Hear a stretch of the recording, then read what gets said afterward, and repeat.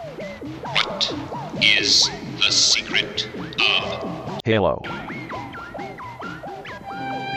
New Capenna. in the year 2022. Nothing runs anymore. Nothing works. But the people are the same. And the people will do anything to get what they need. This is the police. What they need most is Halo. The supply Halo. has been exhausted. Return to your home.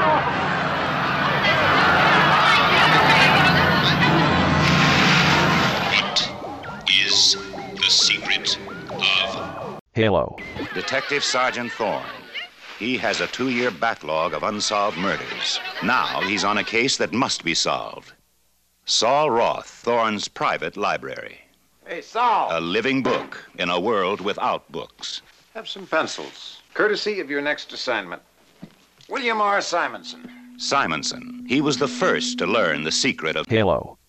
They told me to say that they were sorry, but that you had become unreliable. Saul Roth was the next to know. How do we come to this? And he chose to die rather than reveal the secret of Halo. what is the secret of Halo. Why did you set up Simonson? I didn't. Cheryl. See your hands. Officially, she's furniture. She comes with the apartment. She belongs to the tenant. How many times you been in trouble with the police, Cheryl? Never. Can't hear you. Never. Captain Hatcher. First, he wanted this case solved. Simonson, what do you say? It was an assassination. Now, he just wants it Who closed. bought you? High and hot, and they want this case closed permanently. Their way. Now, you sign this. You sign it! Thorne refuses to close the Simonson case. Just do what you have to do.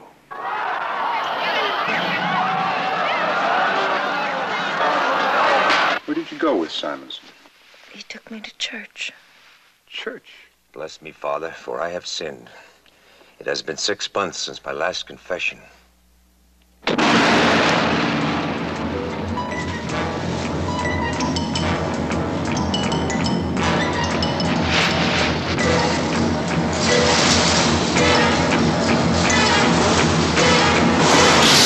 Charlton Heston, Edward G. Robinson, Chuck Connors, Lee Taylor Young, Brock Peters, Paula Kelly, and Joseph Cotton fight for survival and try to solve the most bizarre riddle ever to face mankind. The search for the secret of Halo. You will find out why Halo. means life. You will find out why Halo. means death. We've got to stop him. what is the secret of Halo. Please. Spoiler alert, Halo is made of angels. It is angel juice.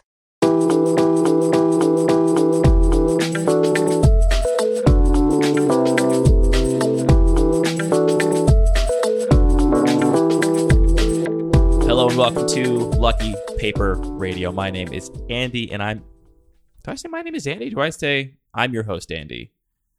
Weird. I'm like second guessing myself. Who are you? I'm Andy and I'm here with my co-host. It feels weird to say if I didn't say I was the host.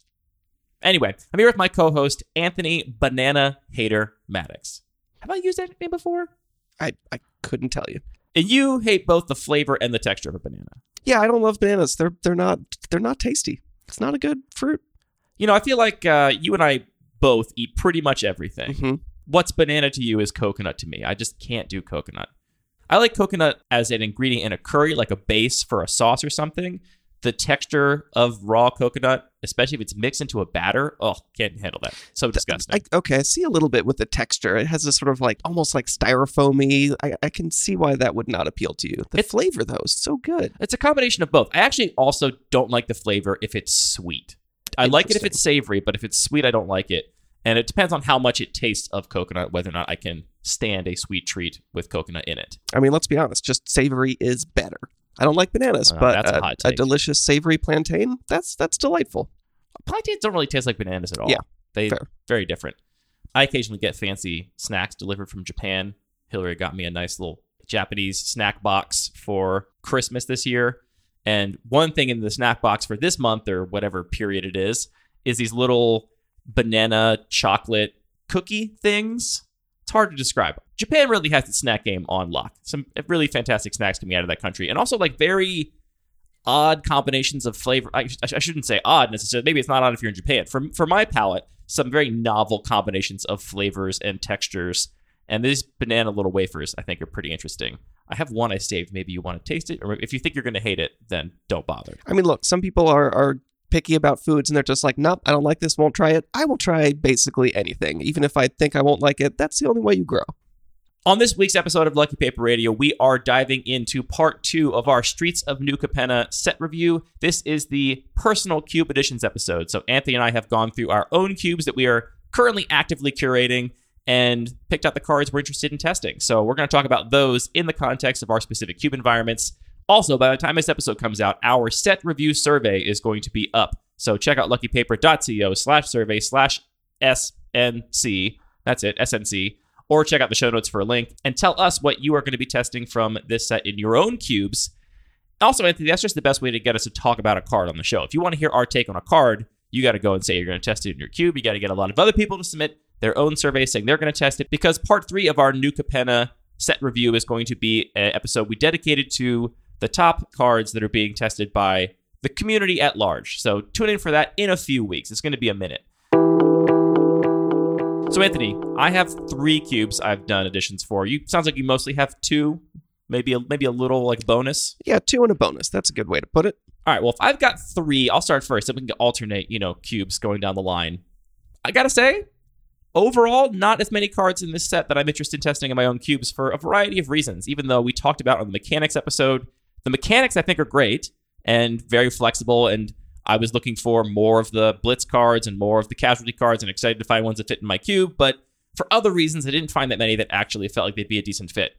I'm going to start with the Bun Magic Cube. This is my primary cube. It is a vintage, unpowered cube, and it also avoids any unfair strategies or strategies I deem unfair, which basically means that I want every deck to care about like the tempo value axis. And to me, combo decks kind of just drive right across those tempo value lines and say, I don't care what happened up into the game at this point. I'm just going to do my Splinter Twin combo or whatever and then win the game. So all the decks, aggro, mid-range, control, all the sort of variations of them really care about that tempo and value axis. And I would say it's a medium synergistic environment. Synergy is not the driving factor behind the cards that are included in the environment, so I don't have specific archetypes for color pairs or anything. I'm mostly looking for flexible cards that work in lots of different decks so that my drafters have full autonomy in combining them in whatever ways they see fit. I guess the last thing I should say is that it is a very low curving environment. I really like cheap spells. I don't like having cards stuck in hand I can't cast. I like giving my players lots of sequencing decisions. And so for that reason, I've kind of discovered that, when you're going through a new set to like evaluate it for potential cube inclusions, I feel like some people that have powerful cubes maybe look at the rares and mythics first and are likely to overlook any commons or uncommons. For me, I'm likely to overlook anything that costs 4 mana or more. I'm just like kind of breezing right over those ones when I'm going through the set review. I'm like, there's nothing that this card could possibly say that's an uncommon at 4 and a blue that it's going to be viable in my environment. It just can't happen. Yeah, I'm the same. And after following along with previews, I did a more thorough review of the set and looked through every card, and I actually just sort the cards by mana cost because I, like you, I'm much more likely to be interested in the cheap spells. So it's a good way just to sort of, even if I'm looking at every card, we can go a little quicker through the 7 mana spells. I only have 3 cards for the Bun Magic Cube that I am like optimistic about in terms of their staying power in the environment. But I got to do a little shout out. So I mentioned on our mechanics episode that I was really hoping to find a 3-color card so I could put this beautiful 3-color like gilded frame in my cube, and none of them are super exciting to me. I have 2 honorable mentions, which are the 3-color cards that are closest to making it in my cube, and I wouldn't be surprised if they maybe make it in the future. The first is Broker's Ascendancy. This is green, white, blue, so 3 mana for an enchantment. Pretty simple. It just says at the beginning of your end step, put a +1/+1 counter on each creature you control and a loyalty counter on each planeswalker you control. I think this is a powerful effect, and it will be played in most decks that are combination of green, white, and blue in my environment. Like if you can cast this card, your deck probably would be happy to play it. The thing I don't love about this card is that it's just kind of, it doesn't offer any decisions. You cast it whenever you can, and then if you have a board, it'll keep getting bigger. If you have planeswalkers, they'll keep ticking up. But it's like snowballing incarnate, right? And there are going to be times where it's useless, where you have an empty board or your opponent's removing your threats, and then you wish this enchantment was just another threat. And the times where it's not useless, it's just going to kind of get bigger and bigger and snowball out of control. So we've talked before about how it's very interesting to be able to put +1/+1 counters on creatures and augment them, and which kind of changes the way they play. With cards that care about their power or have keyword abilities, a +1/+1 counter can be a lot more than just +1 to power and toughness. But here, not even giving you the choice, right, of like which card you put it on, just putting on all of them blindly, it's not the most exciting card to me. So I think it might be there on power level. I don't love the play patterns, but again, I was scraping for a 3-color card so I could maybe put one of these beautiful gilded frames in my cube. Yeah, I'm with you. I think it is definitely powerful, but those two big key things you mentioned, the fact that it is extremely high ceiling but extremely low floor, if you don't have any creatures or planeswalkers, this does nothing, is not super appealing to me, and the fact that it just doesn't really offer decisions. You just want to get this in play as soon as possible and just, let it get out of control. Yeah, like by comparison, I have really come to love Luminarch Aspirant, and that card is interesting to me because it does give you the decision of like which creature are you going to grow every turn, right? When I first saw that card, I thought it would play like I'm currently expecting Broker's Ascendancy to play, where it's like, okay, great, a big dumb guy that just gets bigger and bigger. But I found it really interesting and dynamic to decide, how much you're going to spread those counters out versus put them on the highest valuable creature that has the best keyword. Putting them on other creatures other than Luminarch Aspirant is usually the best decision because then the Aspirant itself is not a major board presence. So if your opponent's going to spend a removal spell on the Aspirant, they're only getting rid of a 1/1 or something. So it actually, I think, is played very interestingly and leads to very cool decisions. And I don't see that for Broker's Ascendancy. So maybe it'll get there, but I'm skeptical. That one gets a 1 on my survey for sure. Better to try it than just write it off, but I agree. The other 3-color card that is at least piquing my interest is Jinnie Fay Jetmir's Second. This is from that cycle of cards that have really interesting mana costs that are hard to explain out loud on air. And this card's mana cost, it's 3 total mana, and it's a green, and then a hybrid red-green, and a hybrid green-white. So it can either be green, green, green, or you can spend up to 1 red or 1 white in that as well. Yeah, so it's basically a mono green card, or a Selesnya card, or a Gruul card, or a Naya card. And that flexibility I really like. I actually really like these mana costs. I wish some of the actual cards were a better fit for my environment. This one's kind of close. This is a 3/3. It's a legendary creature, Elf Druid. And it says, if you would create 1 or more tokens, you may instead create that many 2/2 green cat creature tokens with haste, or that many 3/1 green dog creature tokens with vigilance. So it's got this replacement ability that turns any token, if you want, into instead 2/2s with haste or 3/1s with vigilance. And it doesn't say creature, right? So if you make a bunch of treasures or any other kind of like little dinky tokens, those can turn into creatures too, right? Yeah, you could turn any token into creatures. And like I said, I don't think of my cube in a synergistic way, so I don't have what I would call a tokens strategy in my environment. It's not something I think about in terms of the lens I look at my cube at, but I do incidentally have a fair number of cards that create tokens, and I'm interested in whether or not this card would cause people to draft very differently and perhaps put together a new kind of deck they wouldn't otherwise draft from my environment, but they're actually looking for this effect. And I do also have a couple of ways to kind of tutor creatures. I have Green Sun Zenith, so you can get Green Sun Zenith, get this card, maybe get a Once Upon a Time. That to me is enough redundancy that I would be willing to actually draft cards with the expectation that they're only good really if Jinnie Fay is around. So that's the other one I'm looking at. And I'm a little more optimistic about that one because at least, Broker's Ascendancy I think is powerful enough. I just kind of don't think I'm going to like the play patterns, and I would be surprised if I'm evaluating these play patterns incorrectly.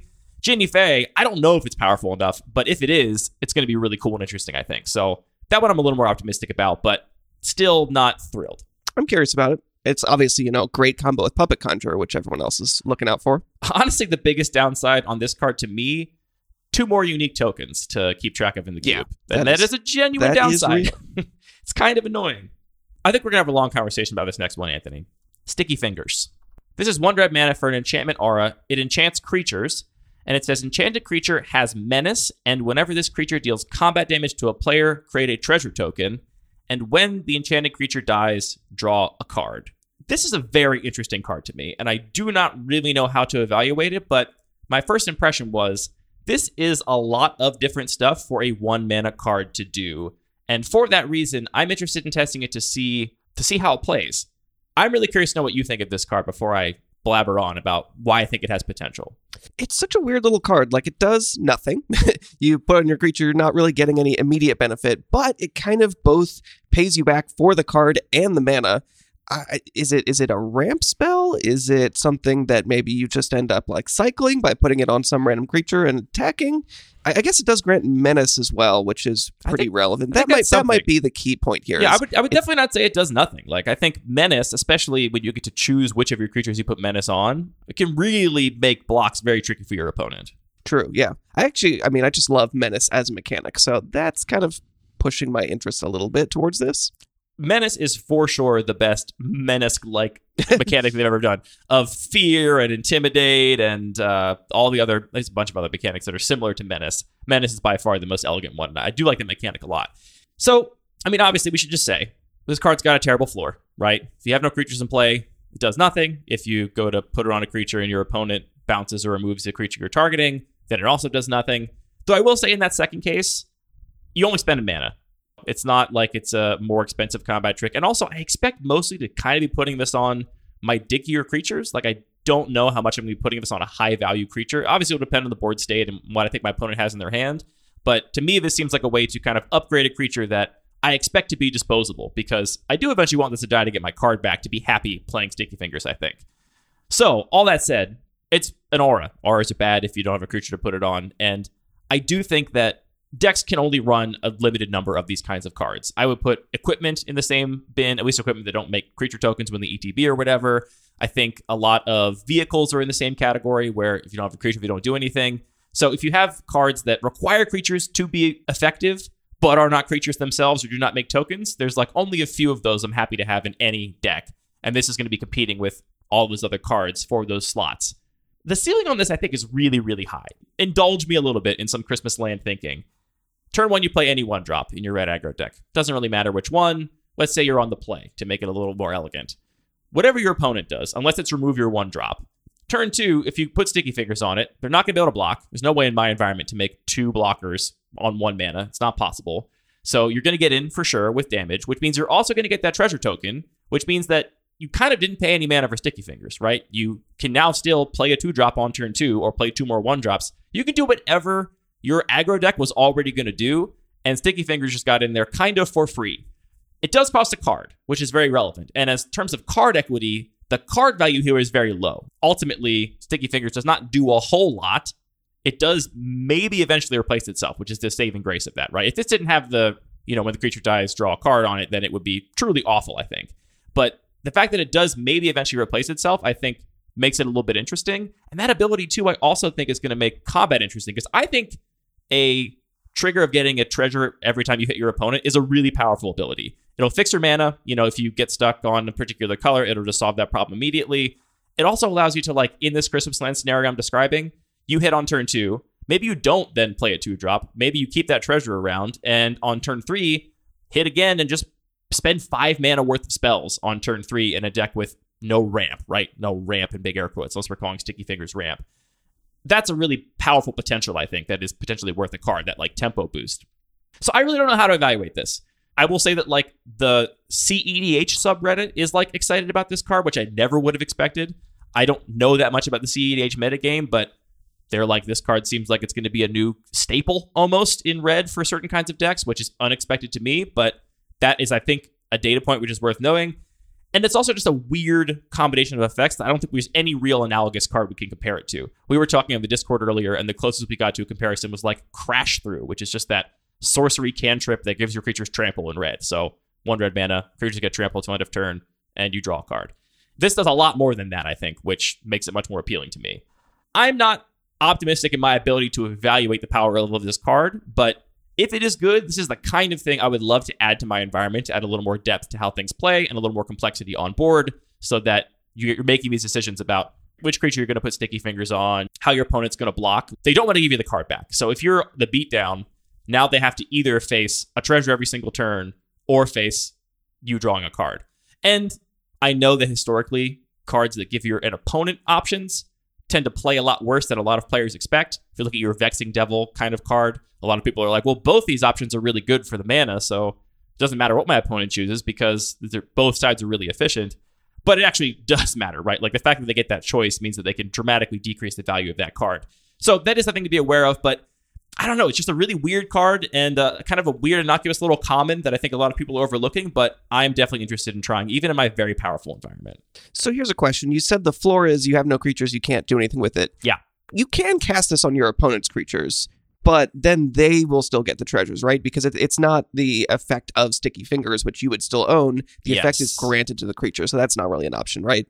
Yes. You would draw the card when the creature dies. Right. Because of the way that the rule text is actually written, but you would not get the treasure token itself. So, like, the you best could case Sticky scenario, Fingers if you something have, and like, then dismember you have it, I no guess. creatures, but yeah, you have a removal spell and Sticky Fingers, you can cycle it with some steps in between. Yeah.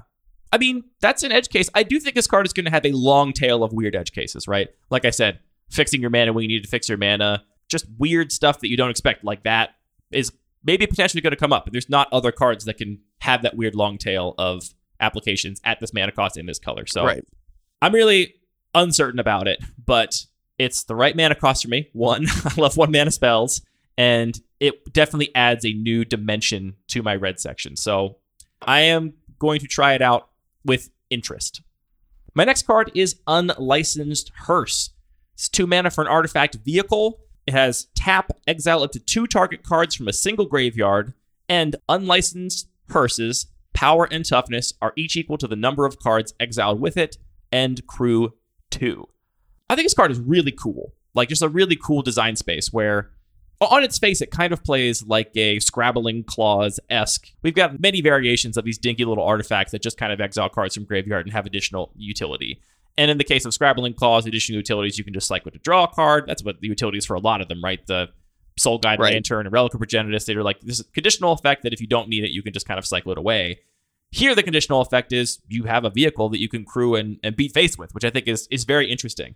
Graveyards have gotten more and more relevant in my environment. I think more and more decks rely on having cards in the graveyard for some reason, whether it's their future Delve spells or their Tarmogoyfs or their Dragon's Rage Channelers or whatever. And so I feel like in most matchups, you can be pretty happy to chew through your opponent's yard. And then even if the cards you're exiling are not relevant from their graveyard, the fact that you can just make this thing into a pretty big vehicle is pretty appealing to me. So what are you actually valuing here? Is it having a big threat? Is it this like very specific graveyard hate, or is it like really the whole package? And I guess also, do you see this as being mostly a sideboard card in your environment? I see it as the whole package. I would not be interested in either half of this alone. I mean, frankly, I think a Scrabbling Claws or Soul Guide Lantern card would actually be totally viable in my environment. It doesn't spark joy for me. It maybe would if I had artifact synergies, so there was some other layer of interest other than just this card cycles and exiles cards from my opponent's graveyard. This card to me is just like one of those cards, but it has a lot more interest to it where that can become a giant threat. I have double fetch lands in my environment. Like, graveyards get filled up very quickly, so it's not hard to imagine that this could become a 6/6, an 8/8, bigger than that. And almost any deck will be happy to play a card that could become that big, right? Like, I'll play this in a control deck and then play a Snapcaster Mage and crew it and bash you for 10, right? That seems pretty fine to me. So I don't know. I don't know if it's going to be a sideboard card. I think I am going to start with the assumption that it is not a sideboard card. It's a main deckable card, and maybe you side it out depending on the matchup. Maybe other players that play my cube environment will think it is a sideboard card and will not play it thusly. So I'm not totally rock solid about this one either, but I'm more optimistic than the other cards we've talked about for sure. Would you play this main deck in my cube? It doesn't really spark joy for me. I think it's just sort of like a thing that sits there, and I'm going to sort of just keep tapping it, and then one day maybe attack with it.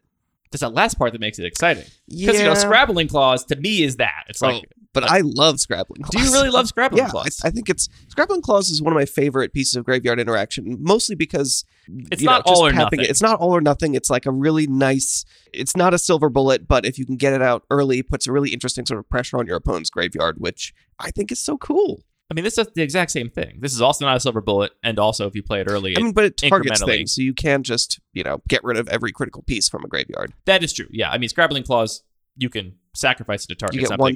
You get one shot of that, but mostly your opponent gets to choose.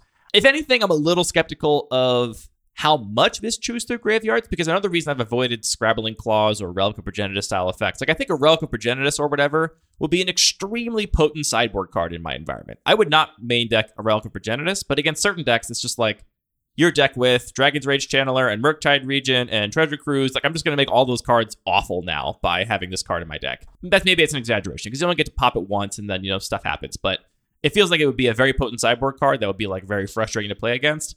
This is somewhere in between, and so if anything, I'm a little hesitant to like have this much Grave Hate be colorless and have any deck have access to it, but sure, we'll see.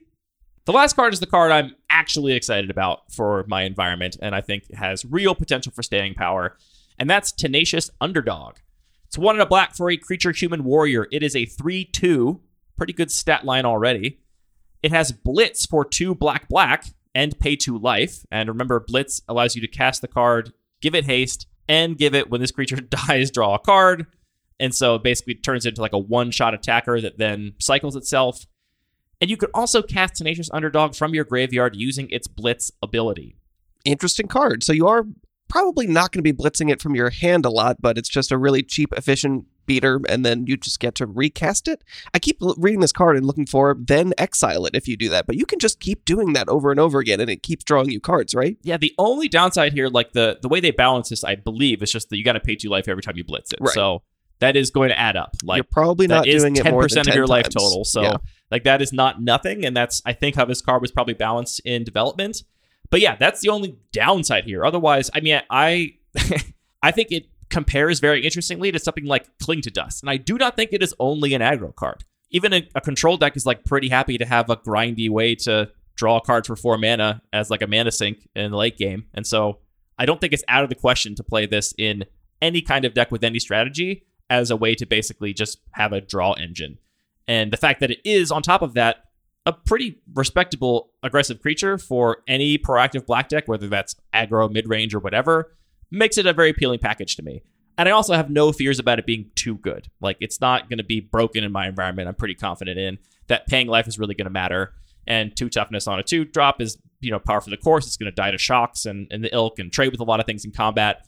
But this ability to just kind of have infinite gas for your aggro deck, I think, is very interesting. It's also, I like a little taste of face-up information where your opponent always has this option now. So at the very least, you should plan for they can blitz Tenacious Underdog from their graveyard. That's like the floor of the worst thing that's going to happen to me next turn.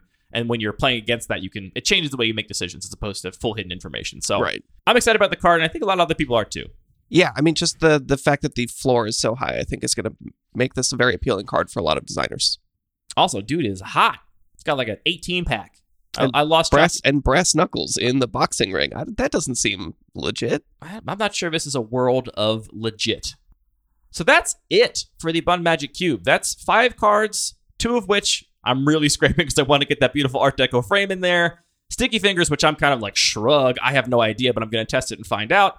And then 2 cards I'm pretty optimistic about, but not a banner set for the Abundant Magic Cube, it must be said. Yeah, I'm in a similar boat. I only have 7 cards here that I'm interested in for my regular cube, and I was a little bit surprised by that. When we had just looked at the mechanics, I was really excited about. Yeah, me too. I mean, I'm still excited about the mechanics. I think part of it is just that a lot of those mechanics, we talked about what actually matters when it comes down to it is the individual card designs. Do these actually make sense? Like, it can be as cool a mechanic as you want, but you put on an 8-mana spell that you're never going to be able to cast, it's not really going to matter in a lot of cases. Yeah, it's not the mechanic anymore. It's a whole different thing. Right, and a lot of these mechanics, just because there are so many in this set, they didn't go super deep in them, right? Yeah. I think that there is a lot more design space for all these mechanics, so I'd be curious to see maybe if they revisit some of these. Another thing is that this set is heavily, heavily gold. There are so many multicolored cards, and I mean, it's true. Like I did the math, and it's 30% of the set. That is wild compared to previous sets, which are usually around 12%. So those slots, I think, are a little bit harder to justify, I think, for you and me, at least where we are currently as in our sort of cube design tastes. Absolutely. So that just takes up a lot of space where I'm interested in looking at the gold cards. There is definitely a chance, but I'm generally, fighting myself to try and not put more gold cards into my main cube. Yeah, I remember when we talked about Blitz, I said that I was going to be looking out for the cheapest Blitz cards, and we got 2 2-mana Blitz spells, and that's it. Nothing at 1 mana, and the 2 2-mana ones, not that appealing to me. Yeah, like we said, mechanics, I think, in theory, are great fits for my environment, but just the specific cards. It's like how you say that when you take a card and put it in a new cube, it's actually a new card now, right? Like, what it does is always relative to the cube, and so you have to kind of evaluate it as a new card. Just like that, these mechanics are new mechanics for every card they're on, and the end result of the actual cards in the set just don't line up with my cube design goals or my power level I'm currently playing at. So I have a couple cards here for my main cube, my quote-unquote regular cube. This is an environment that plays a little bit like a master set. It's relatively low power, focusing on creatures and combat, and ideally relatively simple cards that offer a lot of strategic complexity. So different ways that you can combine these cards to have as many sort of novel different decks and board states and games as possible. So the first card I have is Illuminator Virtuoso. This is 1 and a white for a human rogue. It's 1/1 with double strike, and whenever it becomes the target of a spell you control, it connives, which means you draw a card and discard a card, and if you discarded a non-land card, put a 1/1 counter on this creature. I'm going to be honest, I'm a little bit worried about the power level, but as far as the whole package, this is kind of the perfect card for this environment, because I've kind of been looking for a Fencing Ace with a little bit more upside. Fencing Ace is just a 1/1 with double strike for 2, and it doesn't quite get their own power level, but I love double strike because it interacts so well with anything that scales with power. Counters, combat tricks, all that stuff. Absolutely. I've been looking for this card so much that I even tried the double face card from the previous set, Innistrad, and I don't like double face cards. I want to get rid of it. So I'm going to give this a try. I do have a little bit of a heroic sub theme and some counters theme. So I think this is going to be a great card for this environment. This is my favorite card with Connive in the set. And I had to say, spoiler alert, I'm going to talk about the Combat Trick mini cube at the end of this episode. And that is the card I'm most excited for that environment too. That makes sense. Yeah. Next up, I've got Ledger Shredder. This is another one where I might be a little bit concerned about the power level, but I think it's worth giving a try. I might share those concerns on that one. Okay. So this is 1 and a blue for a 1/3 Bird Advisor. It's got flying, and whenever player casts their second spell each turn, Ledger Shredder connives. So same thing, you get to loot, and if you discard it on land, it grows. I think this offers a lot of, is interesting for a lot of the same reasons. There's also a little bit of a spells matter and, cast your second spell or draw your second card per turn. So I think this is, again, a solid fit, but I am a little bit concerned this might be a little bit overpowered for the environment, but I'm curious to find out. Interestingly, this card is, I think, we've gotten a lot of this cast 2 spells a turn trigger stuff in the past few sets. I think it's the only one I can think of that triggers when either player casts 2 spells. There's a lot that trigger when you cast 2 spells, your Blood Sky Berserkers, your Clarion Spirits, all that kind of stuff. Maybe there's some other cards out there I'm not thinking of, but this is going to be a thing you have to keep track of when your opponent double spells too. I don't know if for me that is upside or downside. It obviously makes the card more powerful. I like the idea that it actually forces both players to be aware and think about it and potentially actually change their sequencing plan. But also, it could be annoying. I don't love, that it could just be really annoying. Like, I guess I just won't double spell because I can't deal with a 3 power flyer in this current board state. That's the other thing about this card that, I think this card is definitely powerful enough for consideration in the Bun Magic Cube, for example. But oh, really? Oh, yeah, for sure. I just don't really want to have 2/4 flyers poking around my environment. And this becomes that pretty easily, I think. I like fast games and the really defensive stat lines that are make great blockers. I think do slow down games pretty dramatically. Right. They tend to lead to board stalls. I guess a big question is, how often can you actually afford to be discarding non-land cards? Or do you really need to lean into the rummaging and get rid of the lands that you don't need late in the game? That is an open question with Connive, but the fact that you, of course, get to choose in the given context. Every single Connive decision will be unique, and you'll get to decide, is it more important now to have a 2/4 flyer because my opponent's playing red and removing a 4 toughest thing is going to be really difficult for them to do? Or you could say it's important for you to hit your land drop so you can play this next threat that's going to be really important. The fact that you get that autonomy, I think, means that you're always going to get the best outcome, obviously, which I think makes the mechanic pretty powerful. Something that does make me think you're not going to be wanting to discard your non-land cards that often is Wharf Infiltrator, which was in this cube for a little while. And it gives you a reward if you loot and discard a creature card. And you just ended up not doing that very often because you just couldn't really afford to disrupt your game plan that much. I think the bigger downside on Wharf Infiltrator is having to pay the 2 to make the token. Those 2 downsides combined, you discarded gas. You basically turned a card you discarded into a 2-mana 3/2. Right. So there's a really easy trade-off to think is this creature better or worse than a 3/2? And often the case was it was better. Yeah, I mean, because Wharf Infiltrator is a blue card. Your cube didn't have anything resembling blue aggro, which is where I want a vanilla 3/2 most. And so it wasn't like you were going to change your whole deck strategy just because you had a Wharf Infiltrator to become an aggro deck, though maybe that's correct in some situations. And so it always felt bad to me to discard my plan to do something that really wasn't my plan, which is, I think, why Wharf Infiltrator didn't quite work. Yeah, I mean, and there's a lot more options with the Shredder where you can discard a Think Twice or Sentinel's Eyes or all kinds of other, non-creature spells that'll still give you the counter and give you some more benefit in the graveyard. Next up, I've got Make Disappear. This is an instant for 1 and a blue. Counter target spell unless its controller pays 2, and it's got casualty 1. So it's basically a quench, but it has the option to Quench double plus. that, tax your opponent by 4 if you sacrifice a creature. I think I'm just going to swap this in for quench. It is a little bit of complexity, which maybe that complexity just doesn't really matter, and I definitely want to... I try to avoid complexity that doesn't matter as much as possible. I think it matters here. But I think it will be relevant. I think Quench is totally fine in terms of power levels. That's another question. I don't know if I need to power up Quench, but I think my hope is that this will offer some interesting play decisions.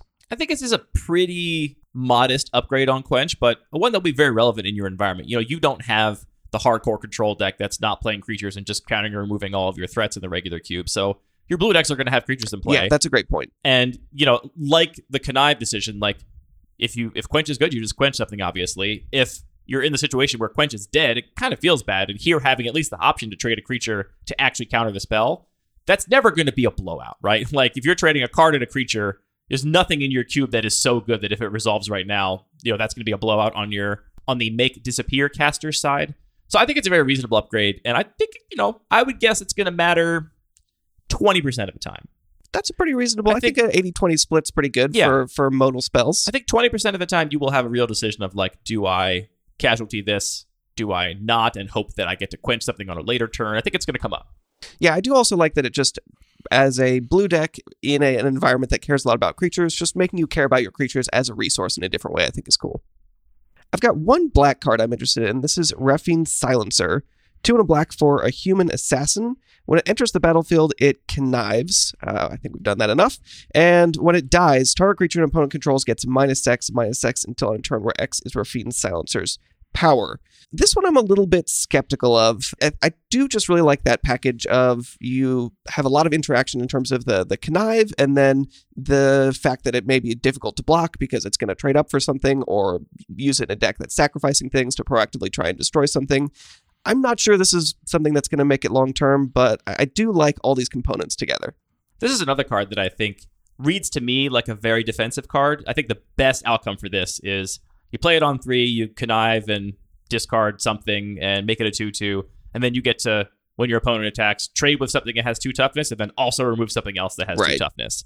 2 toughness is pretty common stat line in your environment, and so this is the thing it seems really hard to attack into, kind of like a Ledger Shredder. Yeah, which that's what I'm most skeptical of. If it's just a card that you gets in play and just kind of gums up the board and you can't really find profitable attacks in a defensive deck, I think that's actually not going to be fun. So I think that's what I'm most skeptical about. I did look at this card briefly for the Combat Trick Minikube, because the idea of, you know, pump up its power and then give it a scale up or something and then just, you know, destroy some giant thing. But frankly, in that environment, there's not that many giant things to destroy anyway.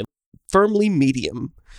I've got 2 red cards. First one being Light 'em Up. This is a sorcery. 1 and a red to deal 2 damage to a creature or a planeswalker, and this has casualties 2. So if you sacrifice a creature, you can double it up and deal 4 damage to something, or split that into 2 separate shocks. Is that an instant or a sorcery? It is a sorcery. Did I say instant? No, you said it. I forgot, and I wanted to clarify, because that changes the valuation of the card pretty dramatically. It definitely does. Especially on the casualty cards, because being able to sacrifice a creature in response to it getting removed or bad block or something, you know, sacrificing it during the declare blocker step, makes the casualty way better. Here at sorcery speed, it's just much less powerful. Right. In terms of power level, I think this hits the balance correctly for this environment, where 2 mana, sorcery speed, 2 damage is definitely below rate. That's not really where you want to be here. The casualty is a real cost. You know, you can't sacrifice a 1/1. You need a real creature to sacrifice. 2 is big. And that option to be able to trade something that still maybe doesn't matter anymore for 2 of your opponent's creatures, I think that just is going to set up a lot of interesting decisions. Yeah. I'm maybe a little skeptical of the power level here in the regular cube. Maybe. This is a very interesting modal card, though, for sure. Like, if it's there on power level, I love the decisions it offers, because it's either a 2 mana removal spell for something small, fine, or it's almost kind of like Bone Splinters. Like, there's not a lot that's gonna survive 4 damage in your environment. Again, the difference is you have to sacrifice something with at least 2 power, where Bone Splinters, you're often throwing away some dinky token. But, you know, it's going to be a hard removal spell almost all the time if you sacrifice a creature for a big thing. Or, like you said, you know, trading 2 for 2, your removal spell plus a creature for 2 of their 2 toughness things. There's a lot of range in what it can possibly do. So I like those decisions that it offers. Yeah. Maybe another point against it is that currently the sort of red-black sacrifice theme is still a little bit overpowered, a little bit dominant, but what can you do? It's unavoidable. Nothing can be done. Certainly not add Mayhem Patrol, which is my next card. Are all of these cards 2 mana? Did I only choose? We got 1 3 mana cards. You love 2-drops. You know, 2-drops are that's just a great mana cost. So next up, I have Mayhem Patrol. This is 1 in red for a Devil Warrior. It has Menace. I love Menace too. Whenever it attacks, target creature gets +1/+0 until end of turn. So effectively, it can always attack as a 2/2, but you can also move that power around a little bit. And it also has Blitz for 1 in a red. So same as its casting cost, but you can choose to give it haste and sacrifice it in exchange for a new card. Very similar to Illuminator Virtuoso. Just hits on a lot of key points. It just offers a lot of different points of interaction, a lot of ways that it can matter and interact with different cards in terms of moving that power around, triggering things that care about second draw and things like that. Again, a solid card for this environment. I thought of you in the regular cube as soon as I saw this card spoiled. It ticks every box for me of a thing that you'd be looking for in the regular cube. The Menace is a great keyword, and like you said, I think all the modes are going to be relevant and almost in equal measure. If there's nothing else going on, you just play this on turn 2, right? And you just start attacking. This is one of the 2 Blitz cards that costs 2 mana to Blitz. There's only 2 of them in the entire set. So it's the cheapest Blitz card out there. And that Blitz ability, like make a 1/2 token with haste, sacrifice it at the end step, get a combat trick or something +1/+0 and draw a card. Like that's a lot for 2 mana. Like there's a lot going on there. Great. Glad we're on the same page. This one you might have to talk me into. I'm a little bit skeptical, but I threw it on the list just so we could talk about it. Quick Draw Dagger. It's 3 mana for an equipment with flash. When the Quick Draw Dagger enters the battlefield, attach it to target creature you control, so you get a free equip first time. It also gives that creature first strike until end of turn, and equip creature gets +1/+1 and equip 1. So it's kind of just like a combat trick for 3 mana that gives a creature a permanent +1/+1 and first strike, which is a real combat trick. I think in this environment, that's very often going to be turning a combat and killing an attacking creature or a blocking creature. Then beyond that, you're left with a short sword, 1 mana to give +1/+1. What do you think about this card? I mean, we should say you don't love combat tricks, so let's consider that a big negative, but assuming you were interested in combat tricks. Again, I don't dislike interacting at instant speed during combat. I have tons of instant speed removal spells that do that. I have no problem with that. I really like boosting the power and toughness of creatures, and I especially like doing it at sorcery speed with Planeswalker activations or Gift of the Fae. So I don't dislike that. One of the things I really dislike about combat tricks is the just being dead if you don't have a situation where you can turn it into one of these spells. And this being a reasonable equipment as a floor is fine. You got nothing else going on, you just play this out and, you know, maybe you don't get anybody with it, but... Right, it's still an extra damage, and then you can move that equipment around later. And the equip 1 is really key. I Very really think important that here. Makes equipment just play well when you can actually sequence moving your equipment around into your other parts of your game plan. I like the card. I like the play patterns it would lead to. I think it's a really nice way to get combat trick style abilities into the environment without having the dead in hand combat trick situations that I loathe so much. I think the equipment that auto equip when they enter the battlefield is a really great design space, which is why we've seen more and more of these come around. Early equipment, it was so difficult before they had this technology or before they had invented this mechanic where the equipment would auto attach on ETB. I think it was really difficult to balance the casting cost and the equip cost. Right. And very often, equipment that don't automatically equip have a very high risk front end. It's like, I got to play this card, it does nothing. I now have another artifact in play that's just sitting there. It doesn't do anything for my board, doesn't help me at all. And then at sorcery speed, I have to equip it, and that gives my opponent an opportunity to interact. It's like broadcast because I had to cast the card first. So unless I save up the mana to cast and equip it in the same turn, I can expect my opponent to be holding up removal for it. It just gets a little bit clunky. And so the equipment that automatically equips like this and Maul of the Skyclaves, I was having a conversation in the Discord earlier, and I was talking about Angel Fire Ignition, which is a card from Midnight Hunt. It's like a sorcery speed pump effect that also has flashback that puts counters on your thing, gives it a bunch of amazing keywords. And someone was asking about the viability of this card, and I was like, I think it's good. And I compared it to Maul of the Skyclaves, which is a 3-mana card that gives the same power and toughness boost. That's an equipment that automatically attaches on ETB. And it's funny that people, I think, look at Maul of the Skyclaves, and which has an equipability of 4, costs 4 mana to equip it. And they're like, well, you know, this is lower risk because if my target gets removed in response to me casting it and it automatically equipping, then, you know, I still have my equipment in play. Whereas they look at something like Angel Fire Ignition and they say, well, this is highly risky because if they remove my target, then my spell fizzles. But it's got flashback, which is the same cost as the equip cost on Maul of the Skyclaves. I like this space because it makes equipment play more the first time you cast it like a combat trick kind of thing. And so giving this one flash too is also great. It will allow you to actually, well, I guess you need other things to do it instant speed. If you have enough stuff to do it instant speed, you can actually wait to cast this until you have an opportunity to benefit from that first strike and +1/+1 to get him with a combat trick without having to just run it out, which is what you have to do with most equipment. So I think it's a cool card. I don't love the art. I have mixed feelings. It kind of looks like a little mini sort of Body and Mind, but I don't know about this guy's grin. So that's everything I've got for the regular cube. Not a ton of things, but I think a couple of these are going to be really solid includes that are going to stay in the cube for a long time. You did it in color order. What are the ones you're most excited about? I think I'm going to say Mayhem Patrol and Illuminator Virtuoso. All right, next up, we got a couple treats in this set for the Degenerate Micro Cube. This is my extremely high-powered, extremely unfair cube that only requires you to build decks of 15 cards at minimum. So that means that your combos are extremely reliable, and you get to do your unfair thing every single game, basically. From this set, there are 3 cards that I think are genuinely worth consideration for the Degenerate Micro Cube, which doesn't come up very often. It's a small cube, and it's really pushed in terms of power level. The one that's most suspect and I'm curious about is Scheming Fence. This is a white and a blue for a creature human citizen. It's a 2/3. As Scheming Fence enters the battlefield, you may choose a non-land permanent. Activated abilities of the chosen permanent can't be activated, and Scheming Fence has all activated abilities of the chosen permanent except for loyalty abilities. You may spend mana as though it were mana of any color to activate those abilities. It's a lot of text for what amounts to like a plussed up Phyrexian Revoker, basically. But in this environment, Phyrexian Revoker is really good. I also play Pithing Needle. I also play Sorcerous Spyglass. There are extremely important activated abilities that it's very important to be able to blank because it is such a combo-oriented environment.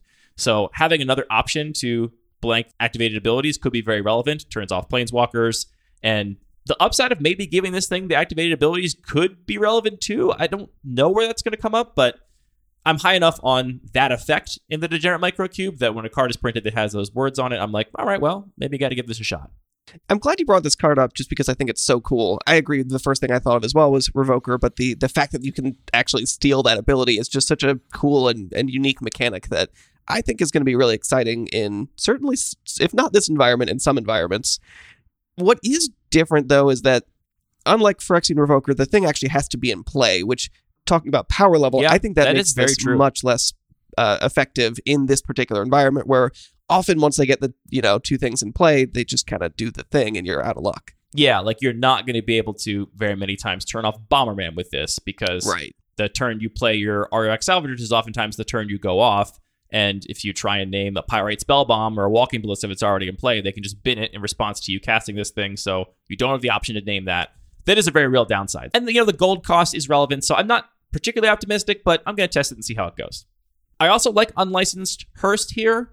That might be a bridge too far in terms of graveyard removal in this environment. I do have Scrabbling Claws here. It's very, very good. It's a very high pick because of a small deck size, a lot of decks do reshuffle their graveyard into their library to kind of reset things. And so Scrabbling Claws is a very potent way to stop that strategy from working.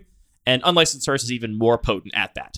But that said, I am very excited to have another card that is that utility and also a threat, especially for Shops decks. Shops is my favorite archetype to draft in this cube, and just the idea of, playing an Unlicensed Hearse on turn 1 off of Shops alongside something else, like an Aether Vial, and then you just start going off. It's just very, very pleasing to me. So I think it could work out here. We'll see. I wonder how high the ceiling is actually going to be in practice, just because there's so few cards that are actually in the game. You're not going to be able to activate it nearly as many times. I mean, the ceiling is still quite high, I think. I mean, you're going to have 5 lands in your deck on average, I would say, maybe even 4. Mm-hmm. And those are the cards you could least expect to hit the bin. But everything else could very reasonably hit the bin over the course of the game. And so that's plenty high ceiling for, I think, killing your opponent. The last card, I think, is a slam dunk staple. Cannot imagine cutting this for a long time. It's an offer you can't refuse. 1 blue mana for an instant. Counter target non-creature spell. Its controller creates 2 treasure tokens. I think this is going to get a lot of attention just because it's a spicy card. It's very cheap. It does a lot of powerful things and has a really meaningful downside. Yeah, a 1 mana hard counter is fantastic for non-creature spells. This is a combo-oriented environment, so being able to stop the thing when the thing is about to happen is critically important. And I play a lot of other cards that have bigger downsides if they allow you to stop the thing when the thing is about to happen. Also, this environment, I don't see the treasure being as big of a downside as in a regular cube environment because, again, this cube is so degenerate that like tempo is not a thing. Like giving your opponent a little bit of ramp doesn't really matter. All that matters is that your answers line up with their threats in a way that you come out on top in the game. I guess like the worst case scenario is like your opponent casts Aether Vial, you an offer, you can't refuse it because you're a control deck and you can't beat a resolved Aether Vial. Then they get 2 treasure and play Thalia immediately. Like that's pretty bad, and that's where the downside's going to matter. So maybe in those matchups where your opponent is playing hate bears or proactive creatures that slow your deck down, that's going to matter. But a lot of the times it's going to be just a hard counter and really strong for this environment. So I'm pretty excited about that one. You want to talk about this stupid Turbo Cube? Of course. This is what I look forward to most, and I suspect there are many listeners that also look forward to this most. Once you've played the Turbo Cube, it is a lens. I look at every single card in spoiler season through, and I can't not do it. It really, truly breaks your brain. At least that's been my experience. So I actually only have 2 cards that I'm interested in for this Describe environment. the cube first. Yeah, that's a really important cube to describe. So this is a unique novelty environment where all spells and abilities, activated abilities specifically, cost 2 generic mana less to cast. So we have lots of super Moxen that draw you cards and cantripping rituals and aggro decks that can just dump their hand and attack for lethal on turn 1. All kinds of silly stuff. It's great. I love it. You can look through any set and just look for anything that costs like 2 generic mana and 1 more mana is going to be a powerful card here, as is anything that just costs 2 generic mana. But there are only 2 things I found that I'm interested in testing from this particular set. The first one being Devilish Valet. So this is 2 and a red, critical mana cost. It's a Devil Warrior with Trample and Haste. It is a 1/3. Whenever another creature enters the battlefield under your control, double Devilish Valet's power until end of turn. It is really fun to draft aggressive decks in this environment where you can just, like I said, you play Burgi and then play an egg and then dump your whole hand and attack for lethal. So having Trample and Haste and the ability to just trigger this a whole bunch of times all in one turn by casting a bunch of creatures is pretty exciting. I missed this one when I was thinking about this set for Wow. Turbo Cube, but you're right. Like there are definitely hands where you'll be able to pay your 1 red mana to play this on turn 1 and then play a bunch of colorless creatures that are free to cast and like bash for 10 or how does it scale up? So it goes 1 to 2, 2 to 4, 4 to 8. So you can bash for 16, I think, pretty reasonably on turn 1 with this card. And so just, combine that with anything else and you're in a pretty good spot. I like that. I missed that one, but that's a really sweet inclusion here. I almost overlooked it as well. And then, the haste is really haste critical is so important. The other card I'm going to throw in, which I think is going to be awesome as well, is Even the Score. This is instant this is going to be a weird cost for this environment. Cost X, blue, blue, blue. It says draw X cards, but it also costs blue, blue, blue less to cast if an opponent has drawn 4 or more cards this turn. So if your opponent has drawn 4 or more cards, which that happens pretty much all the time. I would say most turns. Most turns, most decks draw 4 or more cards. This is an instant. X is going to be 2 with the reduction. So if you have no mana and your opponent draws 4 cards, you can just draw 2 cards. So a free divination, I think, is what this is going to be. A lot of the time, you're just going to start your turn with 9 cards in hand, and that's going to be great. Yeah, I think this is just going to be a slam dunk. If you have some extra mana, you could even potentially spend more than that, but we'll see how often that happens. This one I don't love as much because it does feel kind of like a gotcha card. But they're always going to draw 4 cards, so it's not like... Well, it's going to feel bad when you can't do it, like when they don't draw 4 cards. And That's you're like, fair. they're just dumping all their mana into their Jade Mages, and now this card is like kind of uncastable for me. Would you play around this game 2 if you saw it game 1? No. Yeah, it's Turbo Cube. It's Turbo Cube. There's no playing around to happen. We're not doing that here. It is definitely much more powerful in your opening hand than late in the game. It's interesting how there's actually not as abundant card advantage as you might expect because, we don't have these slow games with planeswalkers drawing extra cards. And it's largely 1-for-1. It's largely 1-for-1. You're casting a cantrip. You're casting cycling things for free. So I think that this is actually just going to be a very relevant ability that you actually do want to just have ways to generate card advantage. But you're right that if people just dump their hands turn 1 and then you draw this later in the game, you might just not be able to cast it, which, that's a real downside. Can I not interest you in a Halo Scarab? I'll read the rules text. This is 2 generic mana for a 2/1 artifact creature insect. Activated ability 2, exile Halo Scarab from your graveyard to create a treasure token. In the Turbo Cube, this is a 0 mana 2/1 that has, for free, exile from your graveyard to make a treasure token. You might try. Yeah, sell me on it. I it's a free creature. It costs nothing to do anything. I've said before that in the Turbo Cube, I will take almost anything I don't have to pay mana for over almost anything I do have to pay mana for. And That may not be correct. I have a fine win rate in the Turbo Cube, but it's not like I win every single time. To me, it's like, that's what the cube is about. I want to cast things for free. And in some ways I like it because it's just like, it's a fair creature. Like, it's a, I really like playing, you have Vault Scourge and a couple other just like dinky little creatures that are free in that environment.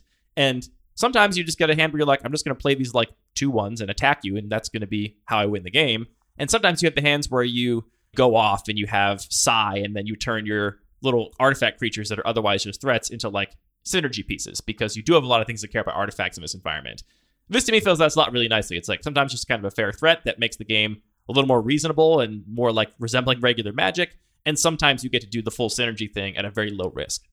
That's fair. I mean, part of the challenge is there are just so many of these cheap little artifacts that we can put in this cube at this point that eventually we're going to hit a density where we just don't need more of them. I actually think what I dislike about this is that sometimes you're going to want that treasure is really what you're going to want, but you're not going to have a way to get in the graveyard. So I think that just reading this is a little bit less exciting than I want it to be. It would be cool if it had a way to like sacrifice itself for some dinky right. little effect, and then you could also give the treasure token. I agree. You might be talking me into it just because it is powerful to have free spells, so maybe we just need to find more cuts. The other thing I thought you were going to mention is, I forget the name of the card, the Demon Horns. The Ominous Parcel. So this is 1 generic mana for an artifact. Pay 2, tap and sacrifice it. Search your library for a basic land card, reveal it and put it into your hand, then shuffle. It also has 5 and tap. Sacrifice Ominous Parcel, deals 4 damage to target creature. This would obviously also be very powerful, and maybe I'll change my mind on it, but similarly, there's just so many of these kinds of effect, and in this environment, I've actually found them to be a little bit less important or less powerful than I thought, specifically because, well, first of all, there's a lot of them. We have a lot in the environment already, and you just don't end up putting very many basics in your deck. You have maybe 2 basic lands in most non-green decks. That's the thing for me, is that puts me off of this card. And to be fair, I think from a cube design perspective, I could imagine a future where you put more effects like this in over some of the other effects to intentionally give decks that choose to play more basics an edge, because I know sometimes you do like those decks that are doing something a little more fair or unfair in a different way than just casting a bunch of free spells and cycling for free. So if you ever wanted that, you have this card here for you. But yeah, I've actually just started taking those cards very low. They're one of the only free effects that I'm like, I'm probably not going to be doing that. Even like Armillary Sphere, which gets you 2 lands for free, it's just like, I really need my dual lands so I can actually cast my spells, and these basics aren't doing a lot. So I like having some amount of those kinds of effects, but I think we're good. The other card I was going to mention was the Hearse. So the Hearse, obviously, it's got a lot of 2s in it, which is a key feature. Just the 1/2. I think it's too slow. The only reason I brought it up is that there are a fair number of graveyard synergies, so it's not like it would just be a threat that grows, and that's the whole point of it. It's a playable Grave Hate spell that also has this additional upside. That is true. I do like vehicles when you can fit them in incidentally. Like, if the vehicle does something without having to be crewed, then I'm very attracted to vehicles, because it's a very cool card type that just allows you to like play a thing that has effective haste because you crew it and then get to attack with your vehicle. It like changes the way combat works. So that was the other card I expected you to maybe bring up, was the Hearse. I'll think about it more. It's not a Reckoner Bank Buster, but it does do stuff. No, Bank Buster is bank busted in this environment. I want to speed run my Combat Trick Minikube very quickly. I say speed run because we've talked about most of the cards already that I'm considering for inclusion.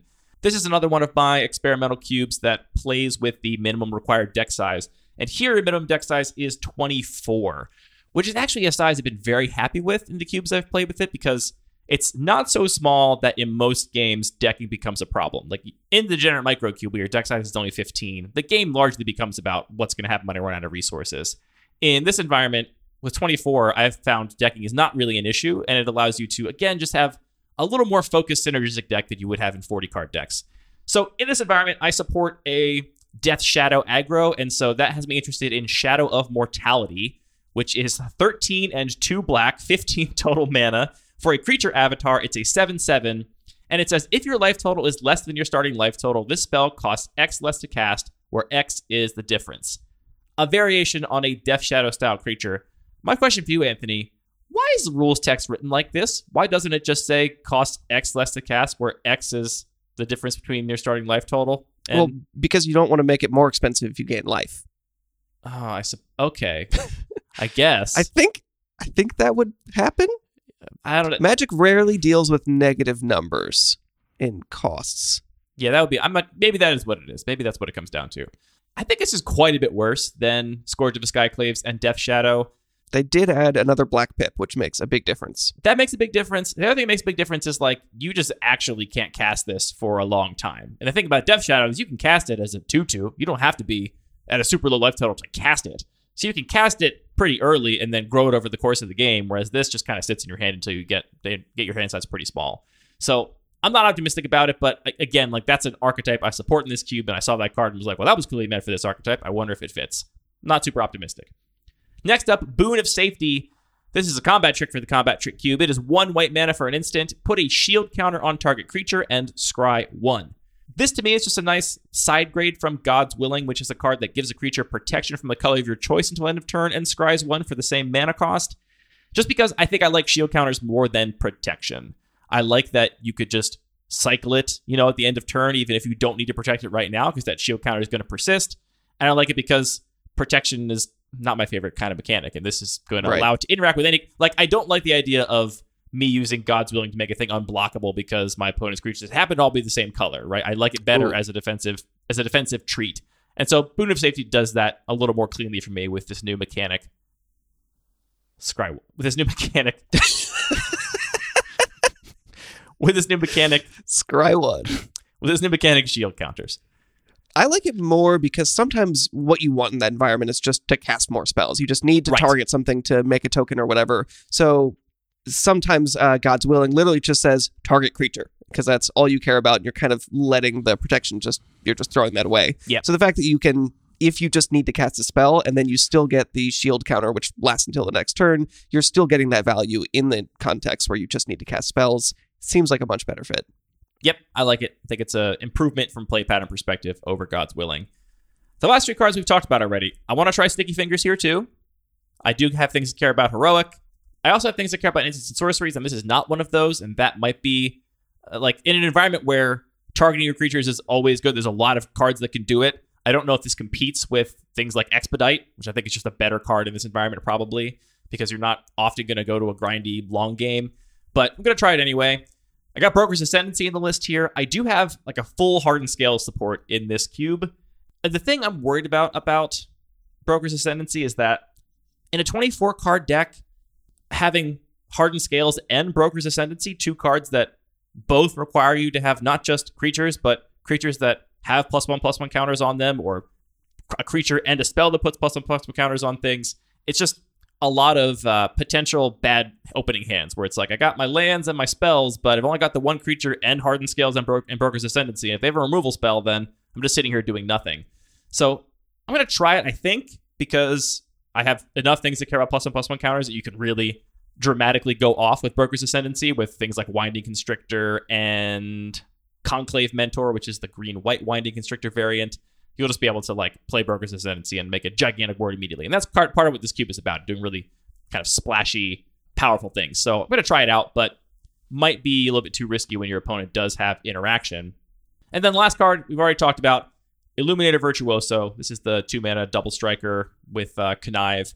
And very excited about that for this cube. That's going to be, I think, a staple of this cube for a long time. The fact that you get to chew through your deck with the Connive ability, I think is very relevant here. I am excited to use that to discard other spells that are not 1-mana cantrips that will allow me to keep conniving and kind of turn into a little chain where I just pop off with this huge double striker. And double strike is a ability I'm always looking to slot into this environment because I do have a lot of combat tricks and they play really well with it, obviously. They sure do. Is that a wrap, Anthony? I've got one more bonus card. Oh, right, you have your little bonus. I forgot. Just a little treat. A little aperitif. So I want to talk about one more card just because this is a very different kind of card that we wouldn't usually talk about, but I do have a multiplayer cube that I've been sort of on the back burner for a while, but I'm interested in getting that finished up in paper. And I'm really excited about one card that they printed for that environment specifically. So this is a multiplayer designed for multiplayer to be drafted and played in a 4-player free-for-all. And specifically, I want to try and sort of fight against some of the things that I don't love about Commander. So I want combat to matter. I want people to be interacting as much as possible. It's not just about solitaire games, which can happen sometimes in multiplayer formats. I'm really interested in the card Public Enemy. This is 2 and a blue for an enchantment. It enchants a creature, and all creatures attack enchanted creature's controller each combat if able. And when enchanted creature dies, draw a card. So this is kind of just like a way to goad all of your opponent's creatures and just say, everybody's got to attack this one player. You are enchanting a specific creature, but it's really having an effect on that player and forcing everybody to get into combat more. Obviously, it's likely that that player is just going to block with that creature, so it might be probably on the first attack. More of just a removal spell, but it gives you the card back and still forces one attack. So I think this is perfect in terms of like looking for cards that let you shape combat in different ways. A very cool politics card, I agree.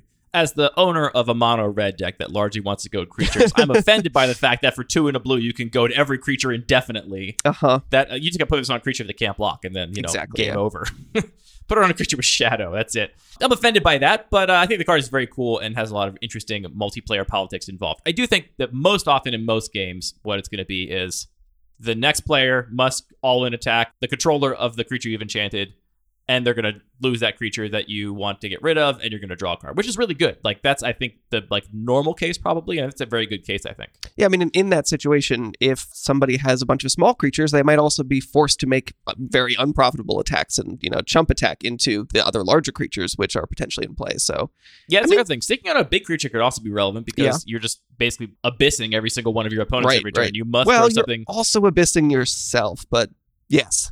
Okay, well, 3 mana for the Abyss. That draws a card if the Abyss would leave play. I'll play it. Yeah. That is it for our personal cube editions.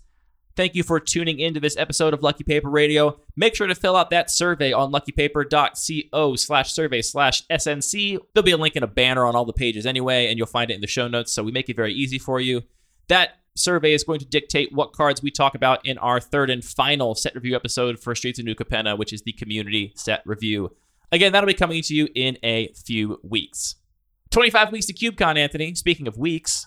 I'm so excited. Have you submitted any of your cubes for potential review? So I do not want to travel. It's too late if you haven't. Yeah, I do not want to travel with my primary cube. I have a big fancy wooden box for it. It's like fairly valuable, and I would be stressed out traveling with it, even though it's insured and everything. It would not be fun for me. So I did not submit that one. I wanted to submit the Degenerate Microcube, but because this event does have some official connection to Wizards, and I do not own a Bazaar of Baghdad or Mishra's Workshop, I cannot submit it for official consideration. I think I am planning on bringing the Degenerate Microcube with me, though, and we can organize some ad hoc drafts, potentially with some Lucky Paper listeners, and play that cube out there. I'm sure people will be excited. That one's nice and compact, too. Travel's really nice. Yeah. Nice little small box. That's it for this episode of Lucky Paper Radio. All of our music is produced by DJ James Nasty. All the Magic cards are produced by Wizards of the Coast. This podcast was produced by Anthony and I speedrunning our personal cube editions a mere 12 hours after the full set spoiler came out, so I would have time to edit it before the release on Monday. Thanks for doing that, Anthony. Man, they keep just putting so much text on these cards. I read all of that text, and it's so much. See, I didn't, because if it costs 4 more mana, I really read just skipped just a little bit. I was like I read enough to make sure that there was nothing hiding in there for me. I did appreciate there were a couple very symmetrical cycles of cards, and once you hit one of those, you're like, great, this is like reading 5 cards at once. Love it. I think we should plan to, on our community set review, talk about some of the themes that emerge that are non-mechanical. Yeah, I have a list of those, which when we had talked about the formal mechanics, only a couple cards had been previewed, so we didn't go deep into those. But yeah, I want to talk about this new kind of threshold where the number of mana values of cards in your graveyard matters. That's an interesting one to me. There's a couple other little mechanics that have popped up that I think will be interesting to talk about.